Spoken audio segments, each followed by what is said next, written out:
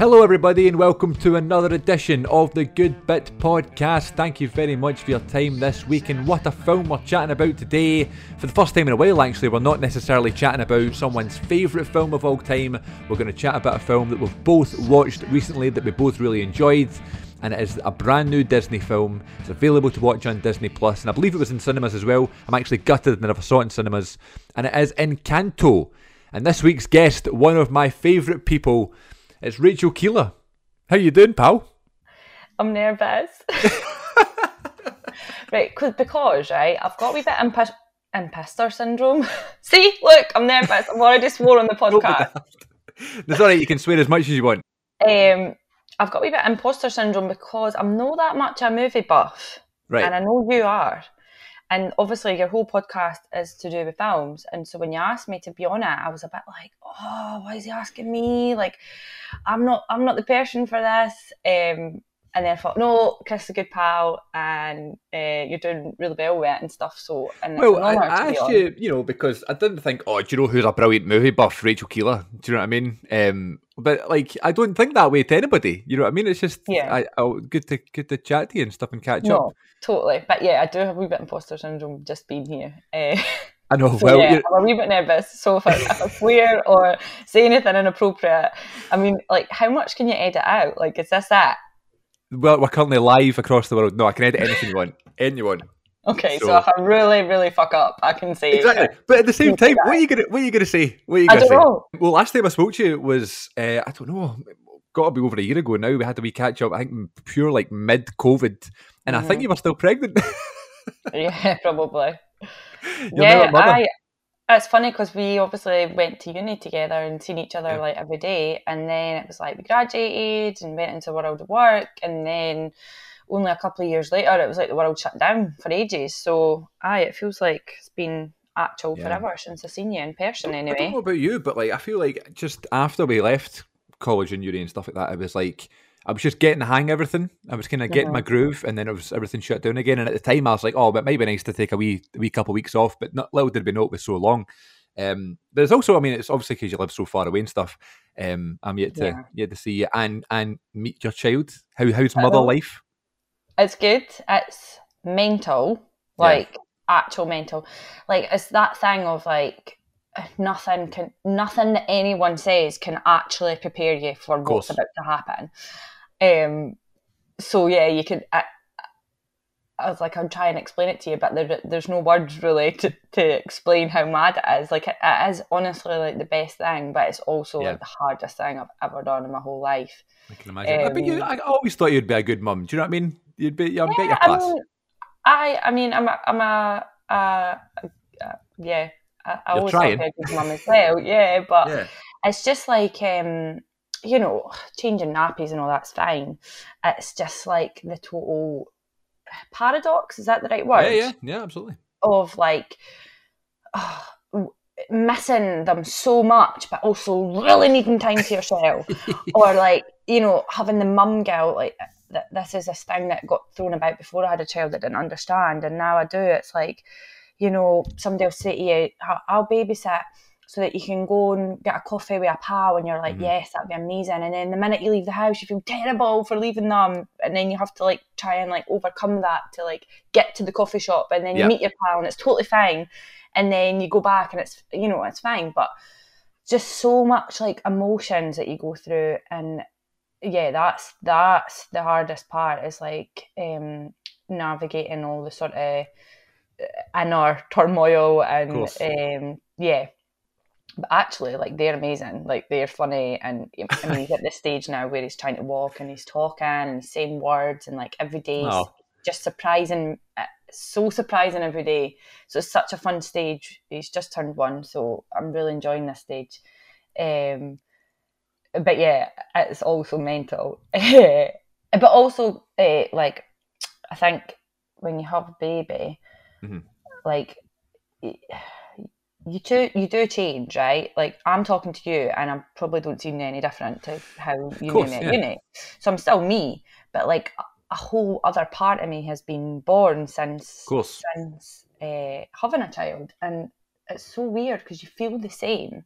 It's kind of like, you know that feeling when you think about being 18, even though you're not 18 anymore, you still sort of feel like you could still be 18, even though you're much more older and wiser, and but you still feel like that same person. It's the same thing. You still feel like the same person, but yet so much of you has changed, and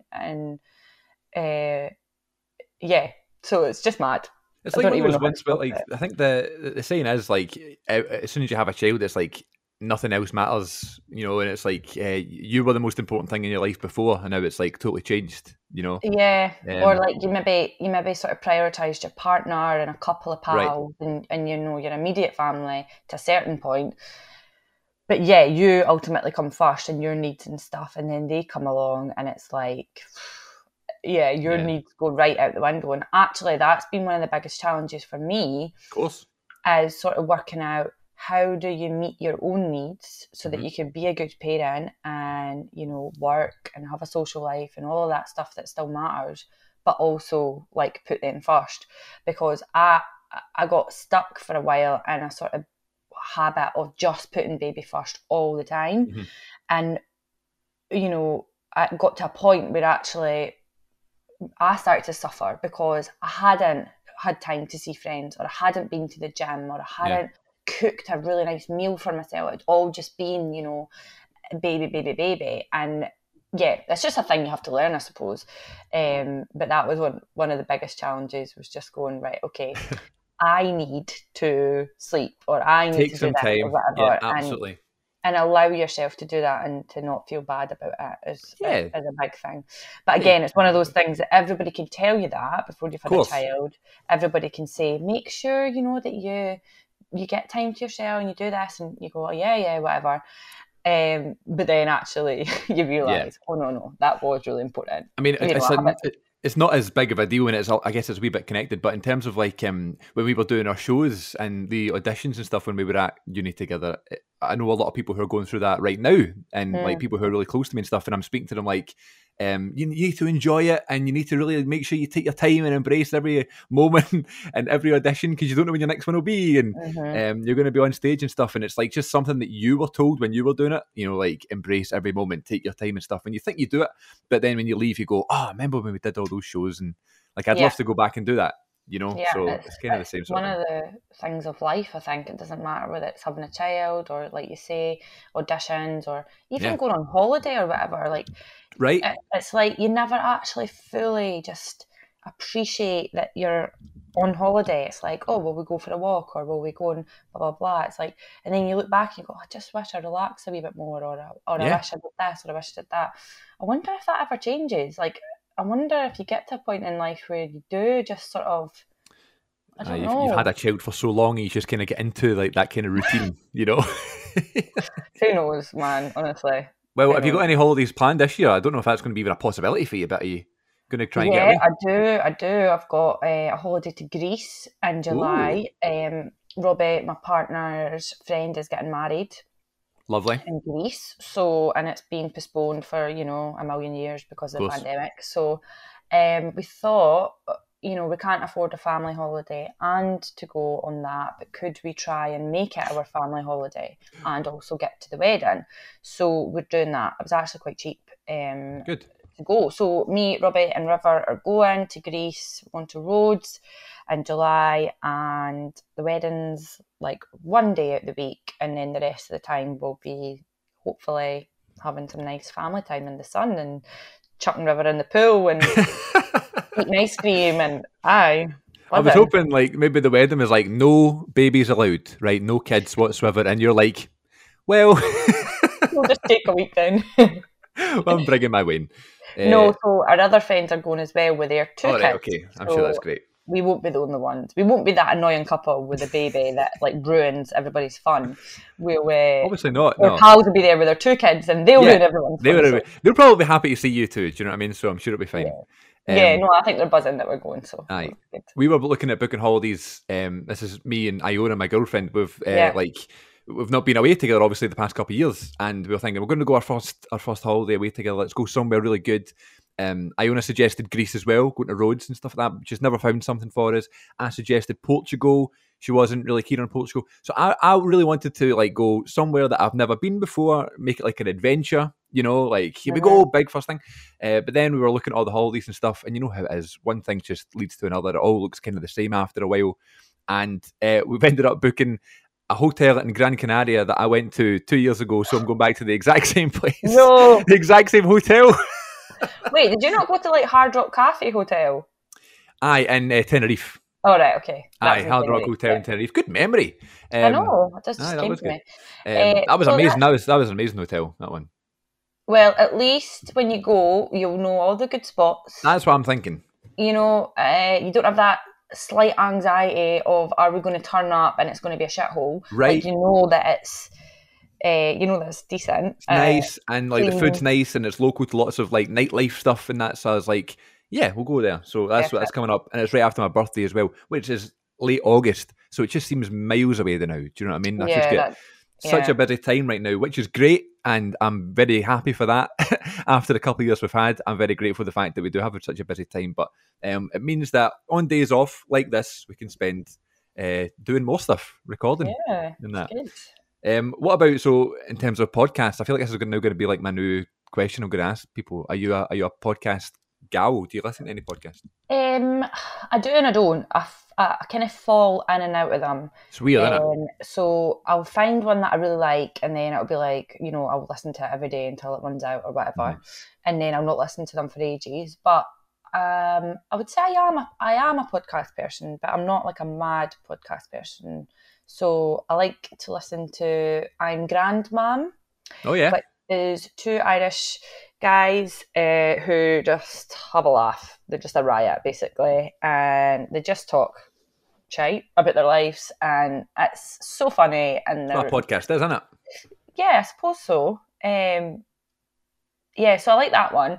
I do kind of want to get into, like, it sounds weird, but like my friend listens to like ghosty ones, like weird ghost stories. Big time. Yeah, like kind of like not even just ghost stories, but like murder mysteries and stuff. People do that through podcasts. I don't know if I can do the murder mysteries, but I maybe stretch to the ghost stuff because I find that really interesting. But murder stuff, I'm like, because Robbie, my partner, works away, I'm like, I will be that murderer's next victim. Like, oh man, right, okay, I get you. It's wild, so I can't like actually can't watch horror films either.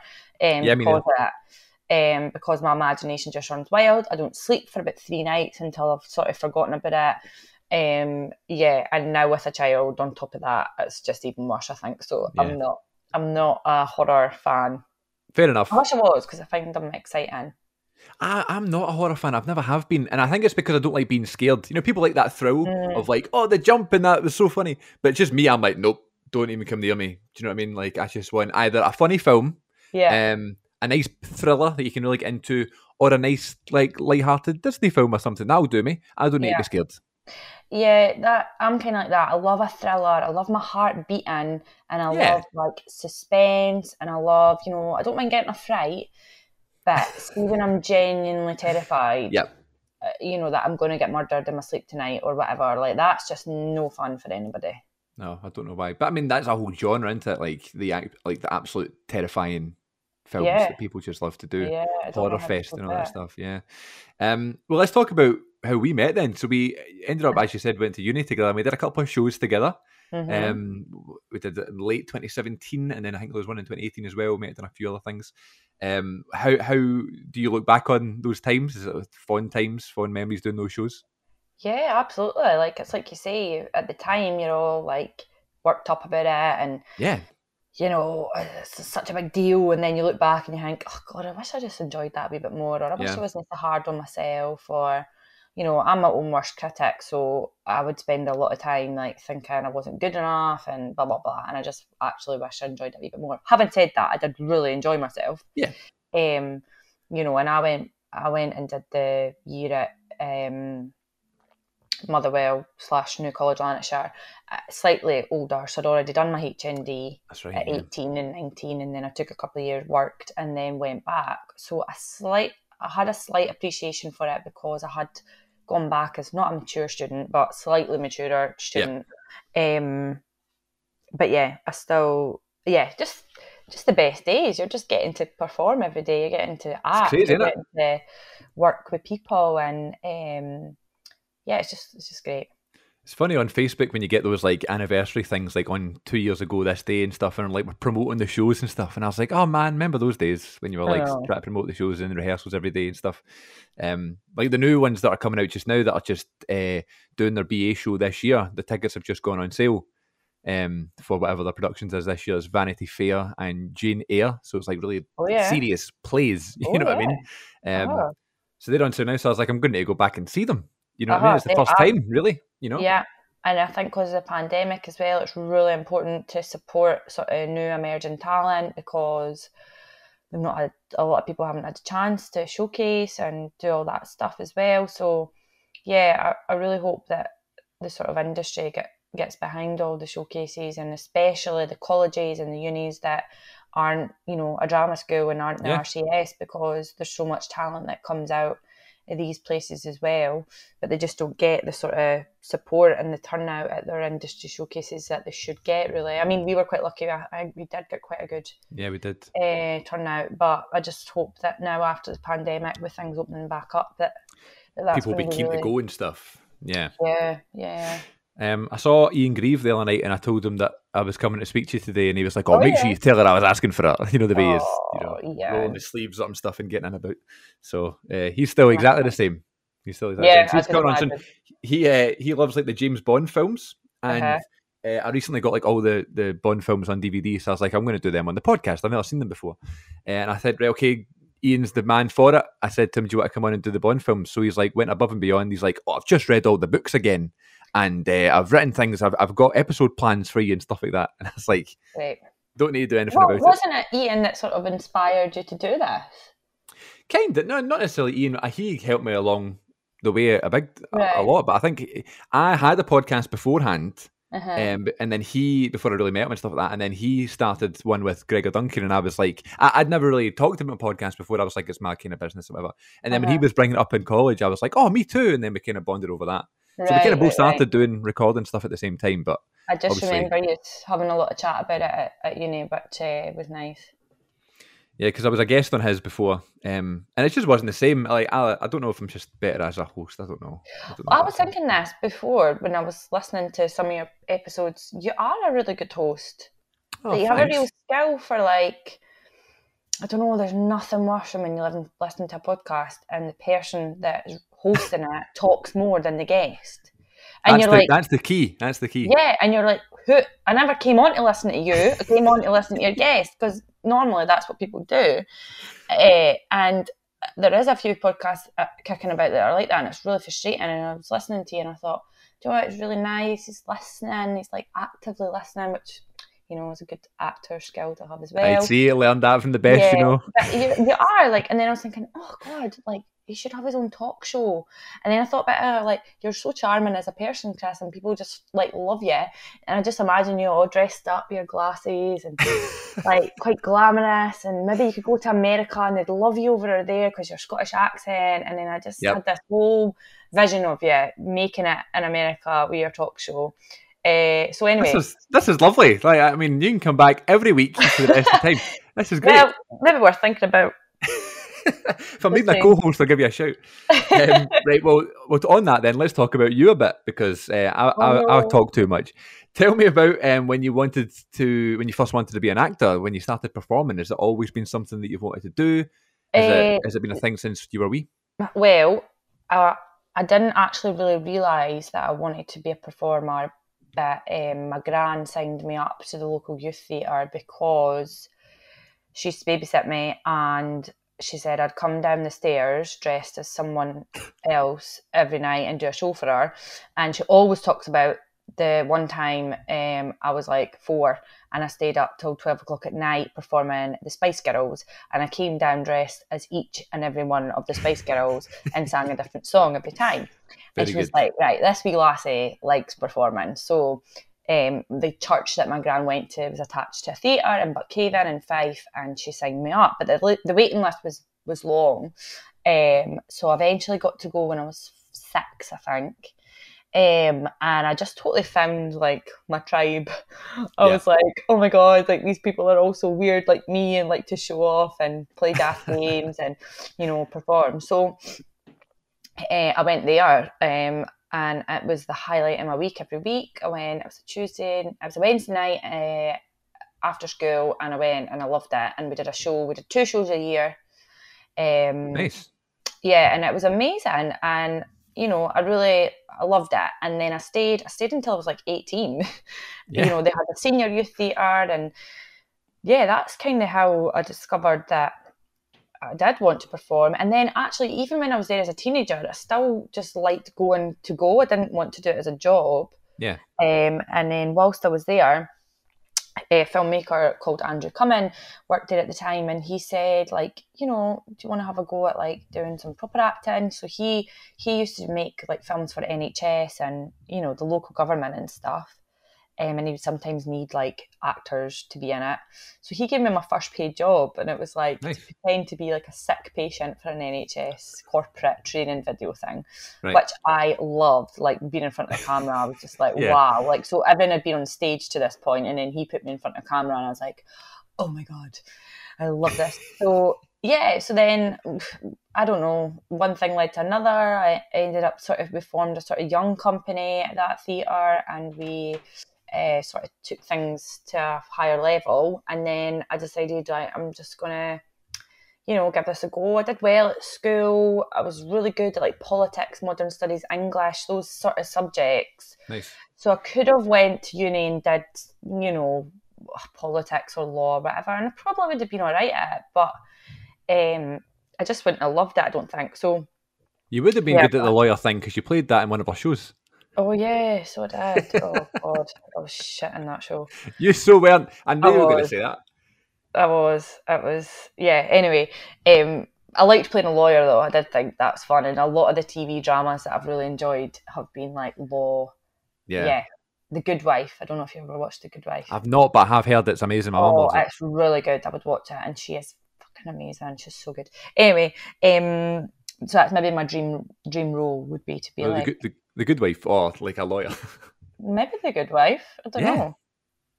Yeah, maybe. But yeah, that sort of lawyer, kind of badass, like going in and yeah. Anyway, or the lawyer from OJ, The People versus OJ Simpson. Oh yeah. He's amazing. That would be a dream role. Yeah. Maybe we're just manifesting here. We're just trying to get what we think we're wanting. Yeah, Aye. that's a good idea. So anyway, back to your question. Youth theatre was basically how I discovered that I wanted to do it. And then I went to college and got some training and and met me. And then their life has changed forever. I don't know what my dream role would be.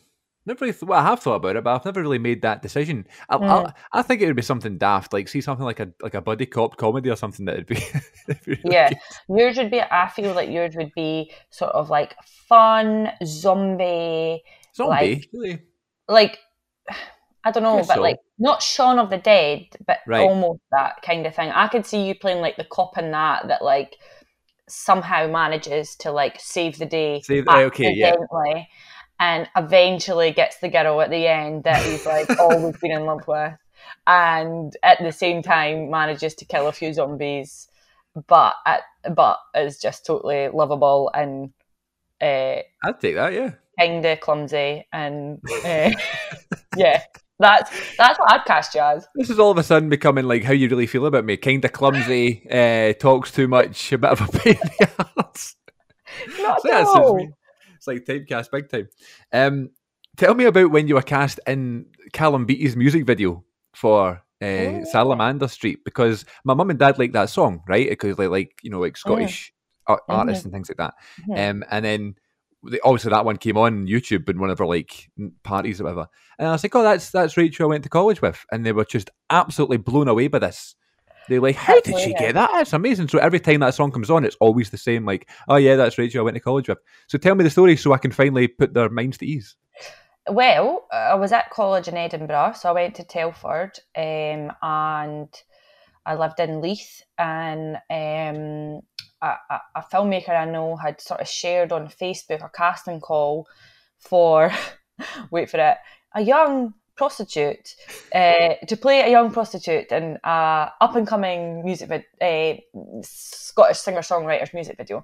So I did read it and think, prostitute, sounds a bit dodgy, but you know what, I'm 18, I've moved away from home, I can do what I want, I'm going to apply for it. Yeah, and so if it's an acting job, how bad is it going to be? Do you know what I mean? Like, they're Yeah. going to protect you in some ways, yeah. Yeah, so I applied to it, and I met some of my best friends on that job, actually. Oh, really? So I worked with filmmakers. They were called Little City Pictures at the time. And it's two brothers, Christopher Cook and Stephen Cook. I know that name, Little City Pictures. That rings a bell, yeah. Yeah, so I don't think they work under that name anymore, but Stephen's a really talented cameraman, and Chris is like a director, editor. So anyway, I went and auditioned for them.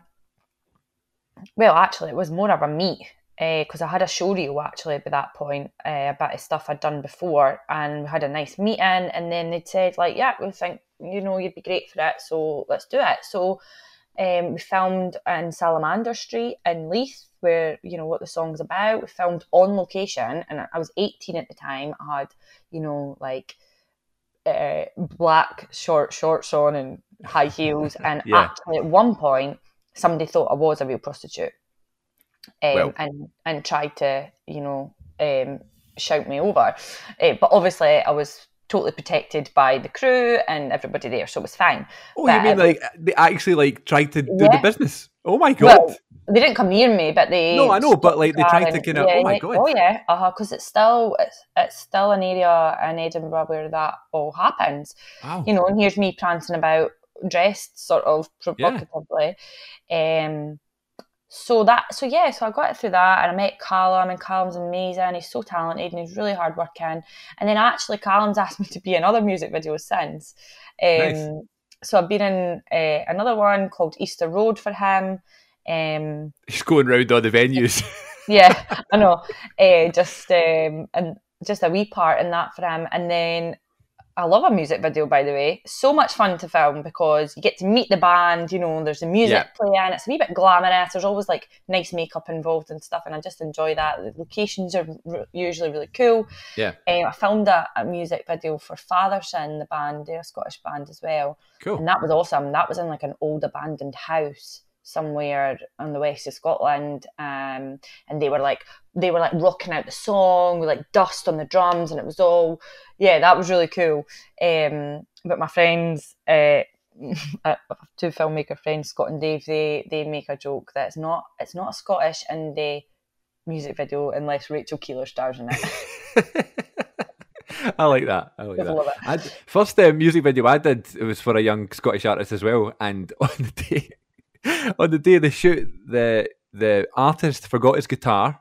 Oh, for God's sake. So we couldn't film any shots of them playing the guitar. So he's just like sitting in the park with no guitar, even though the song has a guitar. And the director and stuff forgot the speakers, so we couldn't hear the music. Right. So we were just doing it a cappella. Great. Love it. You worked with it though? Yeah, of course. Well, I didn't need to dance or anything, so that was thankfully. But I was like a mad like breakup kind of scene.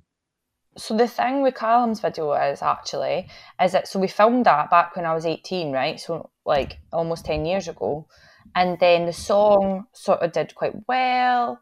Yeah. And then, you know, he went on to do more music, and then he got signed by a big label, I think Universal.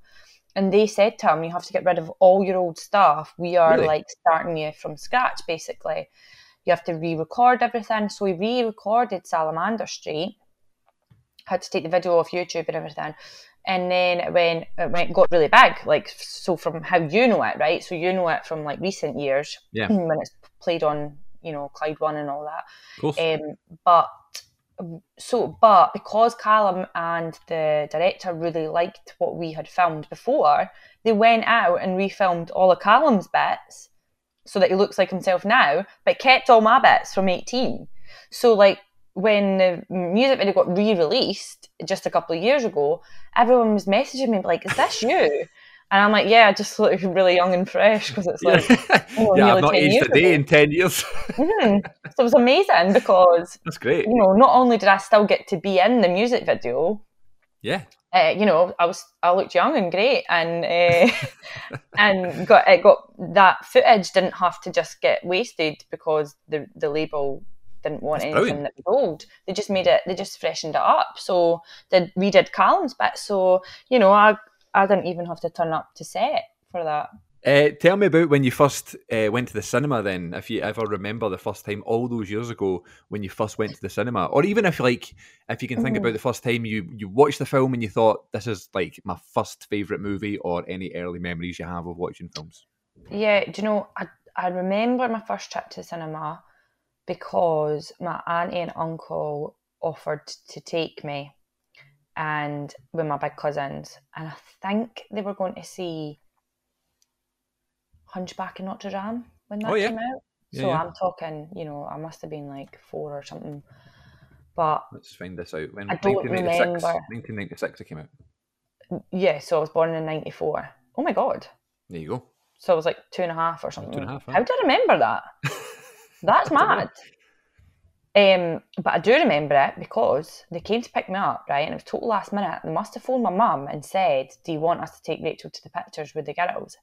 And my mum must have been like, hell yes. Yeah. And I remember my mum being like, you're going to the pictures, get your clothes on, da, da, da, da. And me just being like, oh, what's going on? And getting clothes shoved on me and getting thrown out the door and being like, bye. So it must have been like my mum and dad were like, yes, babysitter. Get out the door. Whereas I actually think I would have been like settling down for my tea or whatever at the time. Of course, so aye. that's why I remember it, but I don't remember the film at all. But I do remember going to see Stuart Little. Oh yeah, nice. And Classic. I think that's the first film I remember seeing in the cinema. Don't know what year that came out. I'll find out now. 1999. Right, yeah. So I mean, I say 96 for a Hunchback, but it doesn't mean that like you went in 96. Maybe it was like still in the cinema, a couple of years later and stuff. Films ran for a bit longer back then as well, didn't they? Less films and stuff, yeah. So. Yeah. So I remember getting thrown out the house at about age 3, and but I don't remember the film. But I remember seeing Stuart Little, me, my dad, and my little sister, at the Odeon Cinema in Dunfermline, and it was awesome. Stuart Little was great, man. I remember I had the video because it was a second one, and I don't know if you remember these old videos, but it came like if it was like 2 films in the one cassette box, it was like a bigger case, and you'd have them 2 like in there. Yeah. So like I had that for Stuart Little and a bunch of other ones. So I remember watching that, and it blew my mind years later when I realised that it was Michael J. Fox who does the voice, Marty McFly, and I was like, oh my god, because at that point I'd seen Back to the Future and things, which is now one of my favourite films ever. And I was like, my god. When you make those connections with like animated characters to real human actors that you love in other things, it just your mind just not even animated. It's just like when you find like someone's in this, like for example, Chris Evans, who is Captain America, is in the original Fantastic Four film. So like they're making a new Fantastic Four, and they're thinking, oh, we're going to get the original cast back, but we can't because now he's Captain America, or he was Captain America, and now he's moved on and stuff. So it's crazy. Four. That's a throwback. Yeah, what year would that would have been? Mid-2000s anyway. I had that on DVD. That came out when I was wee as well. So Stuart Little was a good one. Have you watched Stuart Little or Hunchback since then, or is it just? Nah, I don't. I probably have watched Stuart Little since. Like, pretty good one to show River. Yeah, it would actually. Yeah. And I don't think I've watched Hunchback in Notre Dame since. I don't think I've ever seen it. I've definitely seen it because I can remember it was quite scary. But yeah. But yeah, Stuart Little was my first film in the cinema that I can remember, and what a lovely film. Such a lovely film and a lovely message. You're obviously at that stage now where River's going to be starting, watching things again. You're going to need to go through this like process of what we're going to show him, what it's going to be his first film and stuff. You got any in mind that you think this would be a good one, to watch? We're really excited for that stage, and Robbie's been like so excited for the stage of like watching Disney films with him because, of course, but he's not quite there yet. So like right now, he could maybe watch a wee half episode of Peppa Pig or Teletubbies. Is that still a thing? I don't know if Teletubbies is still a thing. So wait, I tell you what I had to do. So I am doing this thing on YouTube, right? So Now, this is all self-inflicted, by the way, right? So this is not like a job I've got. I do this YouTube channel on the side, which you know, and I've done it for years. And not, I used to do it like try to put out a video like every day or two and stuff, and really hammer it home. And it's like you get a wee bit of money from it here and there. But nowadays, I'm like busier and stuff, and I'm doing the podcast, and it's like video versions, and that's like the main thing on the channel, right? But I thought I'll still do some other things on there, you know, just to kind of keep it active. And I thought I was doing like these reaction videos to movie trailers, songs, things like that, right? Basically just your face watching the telly. Of course. And that's what you need to do. People love a reaction video. You just I enjoy a reaction video. Watch and talk and whatever, right? So I've been doing that for a couple of years. And I'd been doing some reactions to some songs. Now, I'm not musically inclined at all, right? But anytime I'm trying to talk about a movie, I'll maybe try and make a point and be like, right, okay, this is what I thought. And those ones get a couple of views because, you know, maybe the people are fans of the music or fans of the song, and they want to see someone's first reaction to the song. I do that all the time. I'll see reactions of my favourite songs. So I thought a good idea for my next series I'm going to do on YouTube is I'm going to react to every number one song, right, that has ever happened since I was born, right? It'll be like the songs of my life, what am I calling it? Music of my lifetime or something like that, right? So so it like started with the 20th of August 1997, the day I was born. Will Smith, Men in Black was the number one song in the charts. So reacted to that. And then what song knocked that one off the top spot? That's the next one. And then that's the next one. Boom, boom, and we're going to go through them all week by week, right? So we get to like late 97 or something. And the number one song that was there for about 6 weeks was the Teletubbies theme song, right? Aye. Why was that number one? I don't know. And I was going to skip it. You know what I mean? I was going to be like, I don't need, it's not a real song. Do you know what I mean? And then I thought, well, isn't that absolutely hilarious? What if I react to the Teletubbies theme song? I remember Bob the Builder. That's it too. That being number one at one point because Westlife or one of the boy bands were raging that Bob the Builder hit them to number one. And I don't know if it was to do with like kids buying CDs at the time, or what would have sort of caused that? I think, like you say, it's a bit mad, but yeah, it would have been that. I think because obviously like tape cassettes were big at the time. Aye. And I remember like my mum would take me to a toy shop and I would get like the latest kids songs and stuff. It was like Bob the Builder and the Tweenies and things like that. But would that like be the sole reason to knock someone like Boyzone or Busted or something like that off the top spot? That's crazy to me. I know.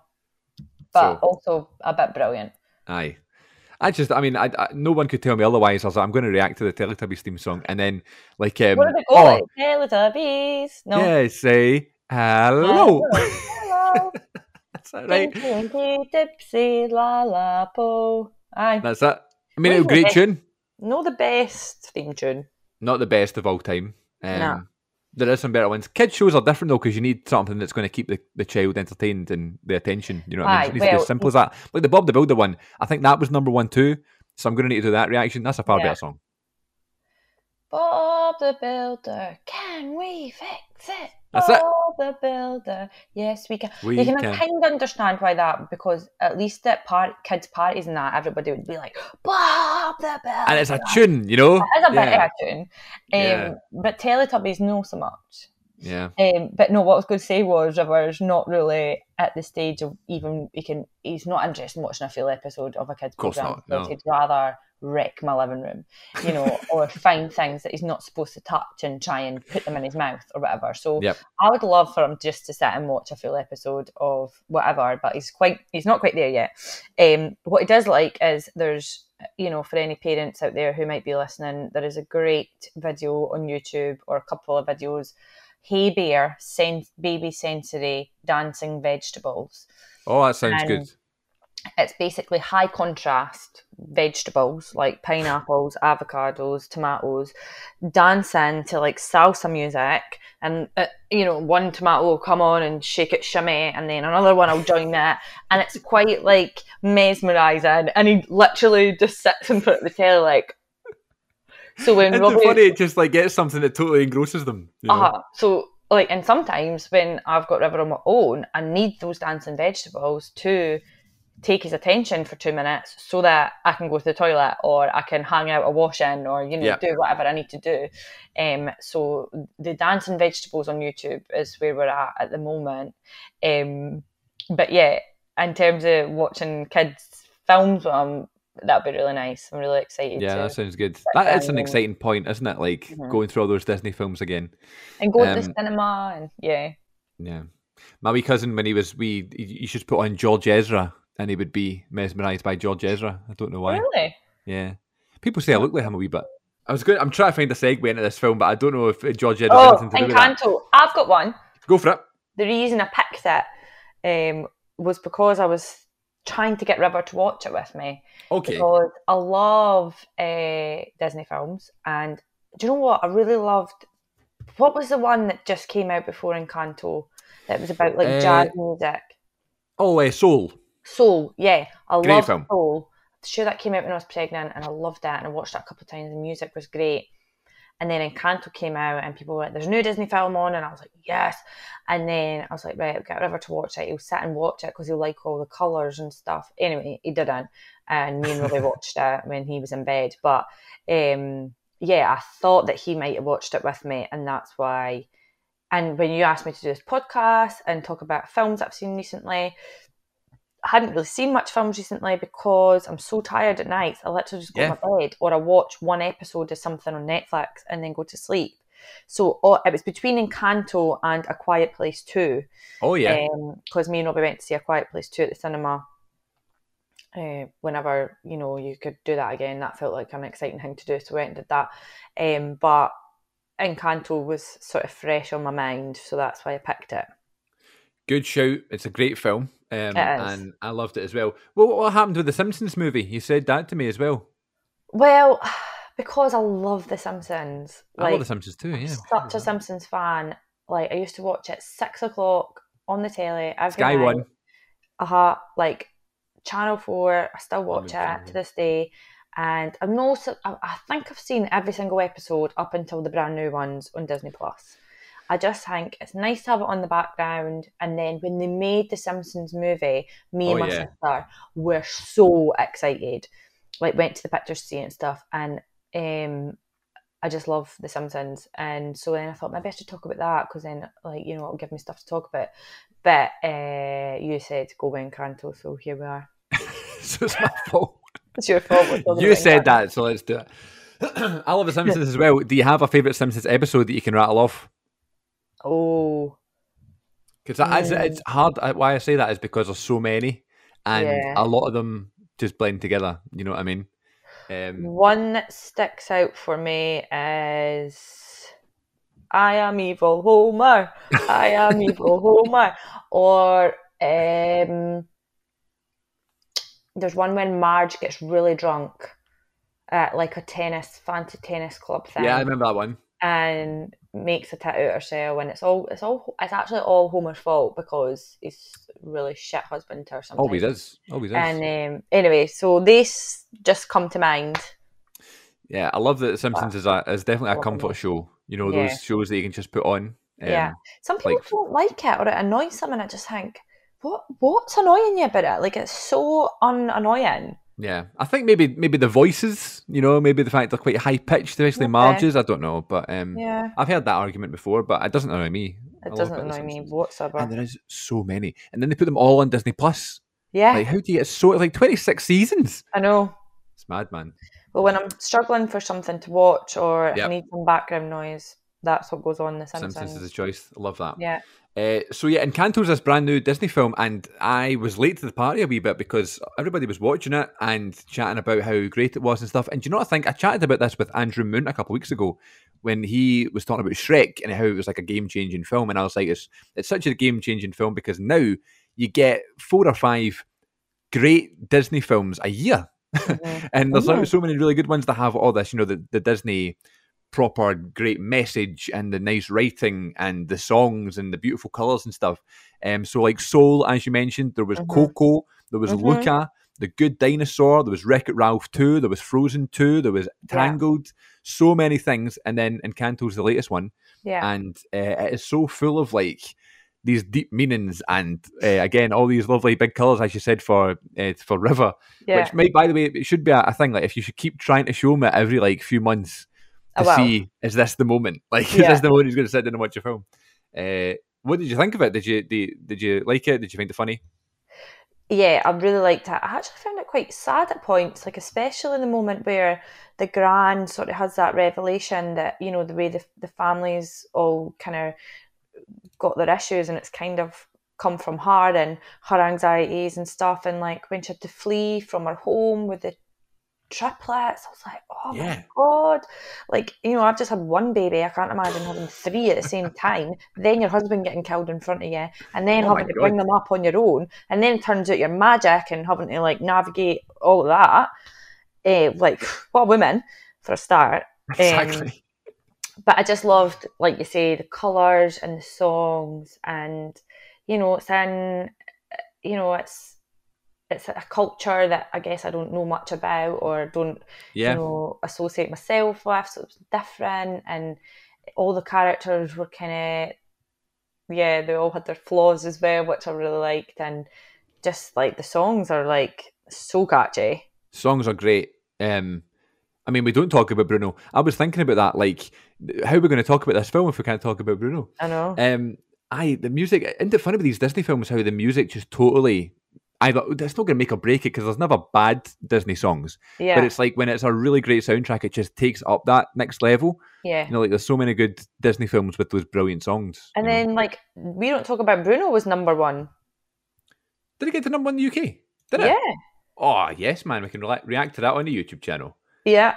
It was number one on. I was listening to Radio 1, and it was like, We Don't Talk About Bruno, and it definitely, I don't know if it maybe was just for a week or what, but it definitely was number one. And the other song, what was the other one? The Family Madrigal, maybe? Yeah. The first one? Welcome to the Family Madrigal. It's so catchy, isn't it? It's so catchy. I actually prefer that to We Don't Talk About Bruno, and I think it's because We Don't Talk About Bruno has been kind of overplayed now. It's not quite Frozen territory, but no, don't be daft. It's been quite overplayed, I would say, on the radio. So Family Madrigal is my favourite. I mean, Let It Go from Frozen is so overplayed that I'm starting to prefer the song from the second one. What was it called? Into the Unknown? Yeah. Like, I'm starting to like that. What a tune. I'm a terrible singer. I don't know why I'm singing on your podcast. You are not a terrible singer. I've heard you sing on stage and everything. You're great. No. I can't sing, not you. No, but what was I going to say about that song? Before you gave me that beautiful rendition, there was in like the post credit scene. There's not even a post credit scene. It's a song in the credits. It's like a cover of it by Panic at the Disco, maybe. So cool. Was it Fall Out Boy? Maybe it's Panic at Disco. And it's really good. It's like an actual decent song they could probably release. But that Lin-Manuel Miranda, like, oh my God, how many home runs is he going to hit? You know what I mean? I know. Totally. He's just hitting out one hit after the other. So good. So good. So I sing the songs quite a lot. And then my nephews come around and they go, Alexa, play We Don't Talk About Bruno. And then, you know, we're all like in the kitchen dancing to it. So...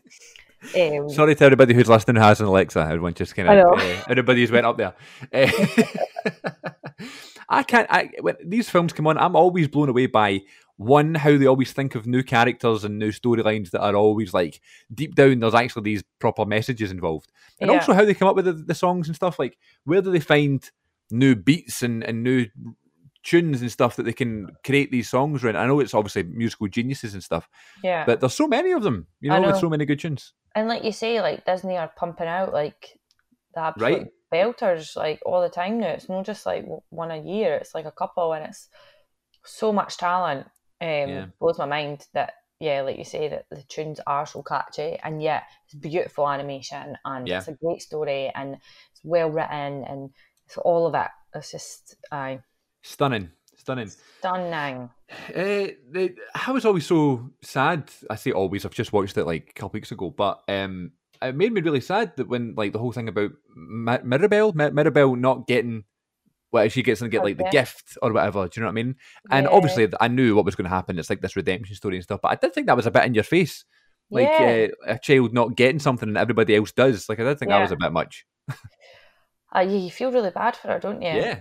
And she's trying to hold it together, bless her, and pretend that it doesn't bother her, but it really does. And She's good at it. You know, she's trying to hold it together, try to hold back the tears, trying to balance everything. I know, bless her. But you know, she gets. It's funny because like you think, I was thinking like, if I was to have one of the magic powers, what would it be? Oh yeah, good question. And I don't actually know, because in the film as well, they're all slightly flawed as well. So like, you know, you've got the strong one who actually, you know, feels actually quite vulnerable and It's an emotional wreck, yeah. yeah, yeah. And then you've got the one that changes like identities and all that. And it's like, I don't know. And then there's the flower power sister. Yeah, talking to animals. There's that one. That would be quite nice. But then, could you imagine? But what am I going to say? Do you know what I mean? Every dog that you pass on the street. Yeah, I don't know if I'd want that power. Don't know if I You know, want but it. people always ask you that, don't they? Like, what power would you use? I don't know. Like, what you're allowed to do? What's a gift? You know what I mean? Yeah. Well, I would say I'm quite a people pleaser, and so the mum who can heal people with food and stuff, I would probably like to do that because I feel like I would enjoy that. Yeah, agreed. I like that too. But then it's like the whole mind reading thing. Would you want to read people's minds to see what they think about you? No. You know? Nah, I already care too much about what people think, what Yeah. I think they think of me. So if I actually knew what they thought of me, I would be a total mess. More of a mess than I already am. Yeah, exactly. Aye. I do love this film. So the next thing that I'm going to start, I've not actually done this to anybody yet, but this is obviously the Good Bit podcast, right? Yes. I thought a good like question or like segment we could do is like, this is the good bit, but what is the best bit of this film? Oh. Isn't that a good idea? Or is that a bit pretentious? I don't know. No, I think you're called the good bit, so you have to say like what is the best bit for you? of you know? So I know it might be quite hard to remember right off the top of your head, but do you have a bit that you were like, that's my favorite? Is it that you already mentioned about the whole kind of redemption of the mum or what? Yeah, that was definitely a big moment for me, was when she was sitting looking at the three babies and they were just sleeping, and she was just like, what am I going to do? Yeah. But I don't know if that's my favourite bit. I really like the opening, actually, when Yeah, me too. Singing, you know, family Mardi Gras, and there's all the little kids chasing her up the street and saying, but what's your magic power? And, you know, she's ducking and diving away, and everyone in the town's out, and it's so colourful, and there's so much going on, and you're like, woo, yeah. That's a really nice, like, feel-good bit. I like that. I also liked when you finally get to meet Bruno. Yeah, me too. I think, what did you make of Bruno? I thought he was really funny. Like, I think everybody knows someone like him, right? That's like a total klutz, you know? Yeah. And people have kind of, I did think it's a bit harsh. They've just banished him and he's actually just living behind the kitchen or whatever it is. But he looks a bit like, I don't know if you've watched Ozark before, but on Netflix, but he looks like the brother Ben, I think it's his name, from Ozark, and it's just reminded me of him. And that final season, by the way, of Ozark's come back, that's one I'd recommend if you're looking for a new show to watch. So there's 3 seasons that are 10 episodes, and then season 4, which is the final season, is split in half. So it's like 7 each. And the last one's about to come on. So is it on that would be my recommendation. Netflix, aye. No, cool. I don't know if you're, if as you say, you're always dead tired and stuff. I'm the same, like trying to get to the point of the day where it's like time just for bed. But I do like to try and keep on top of stuff. But there's too much to watch these days. You know what I mean? Oh my God, it's overwhelming. And I want to watch old stuff too that I've not seen before. Mm-hmm. You know, like as you said, was it did you say the Good Wife, Good Doctor?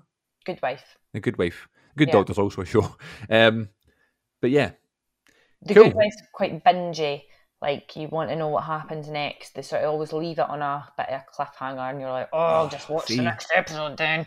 See, I'm much more of a film guy where I just like to watch it and it's like, I've seen it and it's done. You know what I mean? But because I'm very guilty of, okay, I'll just put on the next episode, you know? Yeah. Yeah. Aye. Well, Danny watched the Good Wife then, because that's what you do. Well, good luck with that. Well, this film, I didn't even realise this won Best Animated Feature Film at the Oscars this year. Mm-hmm. Yeah. Obviously, I did watch the Oscars like everybody else did this year. What did you make of that? Jeez, the slap. Aye. I know, it's a shame, isn't it? Because I think it sort of took away from the actual awards, really. The So rest of like the day, yeah. everybody that won an award and whatnot didn't really get the recognition for it because it wasn't really celebrated because everybody was looking um, at that. I don't Yeah. know. I think like I don't know. I tried not to like rewatch it because I was like, I don't want to give this like the It's a sort bit of much, wasn't hits on YouTube and all of it? that. It was just a bit. Aye, it was just that mental. Glamorizing it. I love Will Smith. He's like one of my favorites and like one of my favorite like personalities and stuff. He's someone that I would always look at as like a hero or whatever, like an idol to kind of be like. Yeah, So when you see these things happen, it's like, what are you supposed to do? You're supposed to like take sides because I clearly, know. like on Chris Rock's behalf, like I don't think he did anything wrong really. No, And I thought it was a bit of an over exaggeration, but we don't know the whole story, and I it's know. just crazy. And like you say, like I really like Will Smith, and like I think he's an amazing actor and all of that. And then there's this like whole thing about like cancel culture and like people fuck up and people make mistakes, and you know, does somebody deserve to be totally cancelled? But they also need to be held accountable for their actions. And I think that like, yeah, just cancelling someone isn't helpful. No, But there has to be consequences, especially for people in positions of power, and so I don't really have yeah, much to say about it, but I think, um, yeah, let's not yeah. let's not cancel them, but let's hold them accountable. And I think there is like I think the Oscars have said that they're banning them for For 10 years. 10 years. That's a bit much. But yeah, no, I know. The whole cancel culture. And I mean, he won Best Actor, like the greatest Yeah, moment of his professional career, yeah, and it's and overshadowed it. total overshadowed. I mean, I thought he deserved the Oscar. I loved the film. He was in I King haven't Richard. seen it. Totally recommended. Great Oh. film. And it's about like Serena and Venus Mm. Williams, the tennis sisters, and it was like it's not even about them when you go to see it. It's all about him and stuff, which is he's brilliant in it. So I was very happy he won it, and then Coda, which won Best Picture, I was Mhm. over the moon for because I thought that was a great film too. And obviously, these other things like The Power of the Dog was the big one that was chatted about, and we talked about it on the podcast as well. We said we just weren't that big of a fan of it; it was a bit slow, but all the individual awards it was getting were kind of merited because like Benedict Cumberbatch was up for like best actor, and that was kind of understandable. But then like it was like best lighting, best production design, and stuff, and all of them kind of made sense. And Mhm. then they all added up, and had like that film had like 11 nominations or something. So everyone Right. was like, "Oh, this is going to win everything," you know. So when other films like Will Smith for King Richard and Yeah. the Coda, the film about like the deaf girl and the deaf family, sorry, won something that's like refreshing, you know. But then Yeah. the issue is, all that was kind of overshadowed by this one incident. Yeah. So that shows you, the film we're talking about today had no idea that it fucking won the thing. So, Well, exactly. So aye. proves the point, doesn't it? Brilliant. What have you got coming up? Have you got anything that you're doing acting wise, or have you now been taken over as a full time mum to the point where you're not able to get outside and be an actor anymore? No, I mean I have worked since having River. I have been back into the acting world. I did a Christmas show. Lovely. It was lovely to be back out working, and it was a little sort of family Christmas show, so it was only 45 minutes long. It meant that like I was only at the house for a couple hours in total. It was perfect for still having a baby at Of home. course, that sounds good. Yeah. So that was lovely. I think having a child sort of makes you a little bit more picky about what kind of work you want to do, or sort of with your time anyway. Your time's more precious. So there's been a couple of jobs, not that I've been bloody knocking back all the offers, but I just No. mean, and because I do a drama facilitation as well and I teach, there's been a few jobs where I think, actually, I've not got the time for that, or that acting job isn't paying enough, so Yeah. I'm not doing it, or I'm not travelling to wherever and so I have been a bit more picky, and so probably haven't worked as much, but the jobs that I have done I've really enjoyed and have been, they've paid me properly, and I just think you get to a point, don't you, where you kind of have to know your own worth. And Of course. I'm such a people pleaser, and certainly before the pandemic, I was working like 7 days a week, and I was doing X, Y, and Z, and I was working on a million different projects, and I loved being busy. But a lot of the time, I was like, I'm saying yes to stuff because, You feel like you need to. Aye, rather than actually what do I want to do. So having a child sort of has helped me put that into perspective a wee bit. So I'm working on a project now with Stella Quine's theatre company. In Fife, we're running feminist youth theatre for young girls and non-binary folk. Brilliant. And tell us about that. Tell us about Yeah, Stella so Queens. it's for 14 to sort of 20-year-olds, but excitingly we are going to do, I don't know if I can say this, but we're going to do a younger group next year as well. So Great. I'm going to be heading up that, and we've got more funding. So there's nothing really happening in Fife. If it's not a sort of private dance school or amateur musical dramatic association, then there's nothing that's free or feels like, more drama or more that sort of thing. So Rachael J. Morrison, artist whose baby is Young Quines, she's from Fife as well, just up the road from where I'm from, had kind of said to Jemima Levick when she was running Stella Quines, look, there's nothing happening in Fife and I've got an idea and I want to make it happen. And so Jemima and Stella Quines supported her to put in a big funding application to Creative Scotland, and then they got the money during the pandemic, and then we started last August, September time, and it's been really hard because we had obviously Omicron come back and we had to shut down and start up again and whatever, but we're getting there now. And so we're running weekly sessions in Fife. Right now we've got Mel Jordan, who you know, Chris, clown Mel. We worked for her at Surge, remember? She's in the now running sort of movement and clown workshops for the young people. So it's really nice because I'm getting to like sort of remember her work, and you know what it's like when you're running a group yourself and you get a visiting artist, and it's like, you get to sort of like learn again. You know? See their point of view and stuff, absolutely. So that's nice. So I'm actually doing that tonight.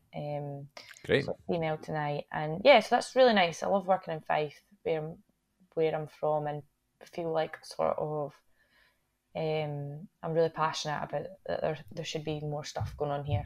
You feel like you're making a difference. The youth theatre that I went to doesn't exist anymore. Oh, really? No, the theatre's, it's nothing's happening in it. It's going to waste. It's such a shame. So I think once I've sort of more on my feet and, River's maybe at nursery or whatever, my sort of next step would be to start up more stuff in this area. And in terms of acting, I'm just, I've still got my agent and stuff, and they've been really great, when we're having the baby and everything, and just doing the jobs that I can. I'm not going to be going down to London for an audition for, that's it. Something that I didn't even really want to do. It'll just be like what I really want to do, and also focusing on sort of facilitation work. And before the pandemic, I was actually getting into directing and had a few assistant directing gigs that went really well, and I loved it. Were you directing a panto or something, or did you write a panto?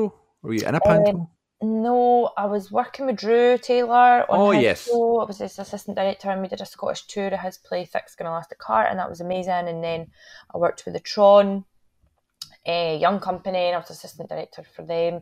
Actually, that's something that needs to be better in Scotland. Is assistant directors need to be getting paid to work, because otherwise it's just, folk like me who are working class and have kids and whatnot won't be in the industry, because we can't afford to be giving up our time for free in order to get that experience. So I think I will try and get back more into directing when I can, but right now it doesn't feel accessible or doable with a child, and so who knows, we'll see.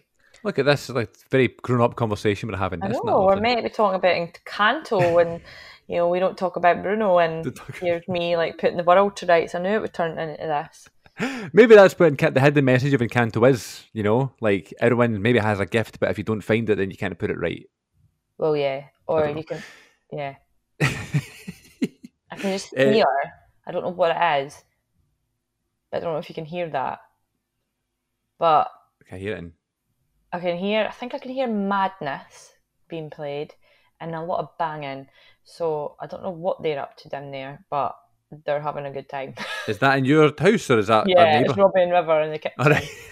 I told them to be quiet because I'm recording a podcast. That's like your cue to go. Like, we need you down here. We need you. I'm literally hearing them having a mini disco in the kitchen. Right, well, I'll let you get back to your boys, but tell the people where they can get you on social media. You're on Twitter, Instagram, things like that? I'm on Twitter at Rachael Keiller. Easy one to remember. Yeah, my Instagram's kind of private for family and friends, pictures of my child. Nobody wants to see that. But I follow you on there. Nobody wants to see that. Aye. So, that's me. Thanks for having me, Chris. No, you're welcome. Thank you. We're saying thanks to me. You're doing me a favour being here. Thanks very much for your time. I greatly appreciate it. It's lovely to see your face. So lovely to see you. I'll see everybody in the next episode. Hopefully you enjoyed, and we appreciate you listening and downloading.